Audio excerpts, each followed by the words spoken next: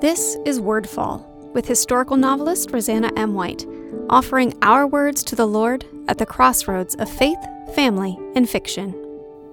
Not blank slates. A couple years ago, a newsletter email came into my inbox from Tricia Goyer. It was, I think, on New Year's Day, and it was introducing a new Facebook group that she had created called Write That Book, which is a great group, by the way.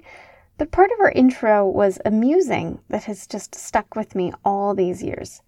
She said that God did not create us as blank slates. He created us with predilections and leanings, with yearnings and talents. He created us to be good at certain things and not so good at others.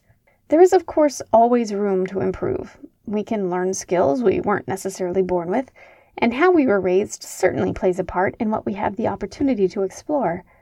But some people are just music lovers. Some people are storytellers. Some people are artists. Some people are mathematicians. Some people are mechanics.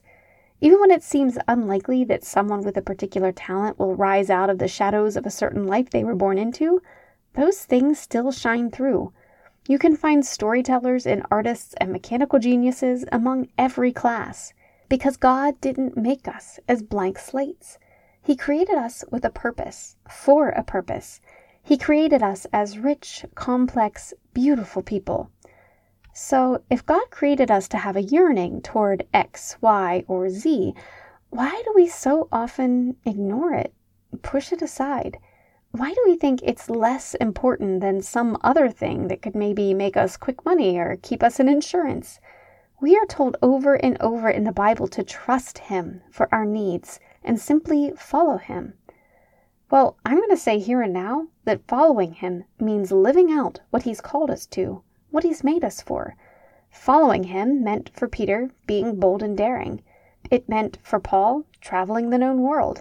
It meant for Michelangelo carving a magnificent biblical hero. It meant for Bach writing music about His death and resurrection. It means, for me, writing stories. What does it mean for you? I can't tell you how many people I have spoken to over the years who view their talents and loves as less than. Not necessarily less than someone else's, though that comes up too, but less than the ought to that the world tells us we should be focused on. They feel guilty for the time spent creating or exploring this thing they love. They feel like they have no right to do it and that they ought to be focusing on more practical things instead. Well, I'm going to echo the wise Tricia Goyer here and say, God did not make you a blank slate. He made you with these loves and yearnings. He made you to be creative as He is creative, in His image. He made you to glorify Him through the passions He has put on your heart. So when you do that, you are living out His calling and glorifying Him through your actions. And when you don't, have we ever really paused to consider that? That if He created us with a beautiful singing voice and a love for music, we are in fact denying Him if we don't use it to lift those voices in praise to the Almighty. Imagine what it would mean for all of us today if David had put aside his music writing and poetry writing dreams because it was deemed impractical for a shepherd, or because he ought to be focused solely on running a kingdom. Well, guess what? God loves you every bit as much as He loved King David. God created you just as carefully, just as beautifully. God created each of us with our own special way to praise Him. Maybe that's through music or numbers or words or mechanical things. Maybe it's through growing things or sewing things or running or making meals to feed His children. Maybe it's through teaching or preaching or swimming. Whatever it is, when we're living out our full potential, the potential He created, we're pleasing Him. What is it you have always loved to do that you take joy in?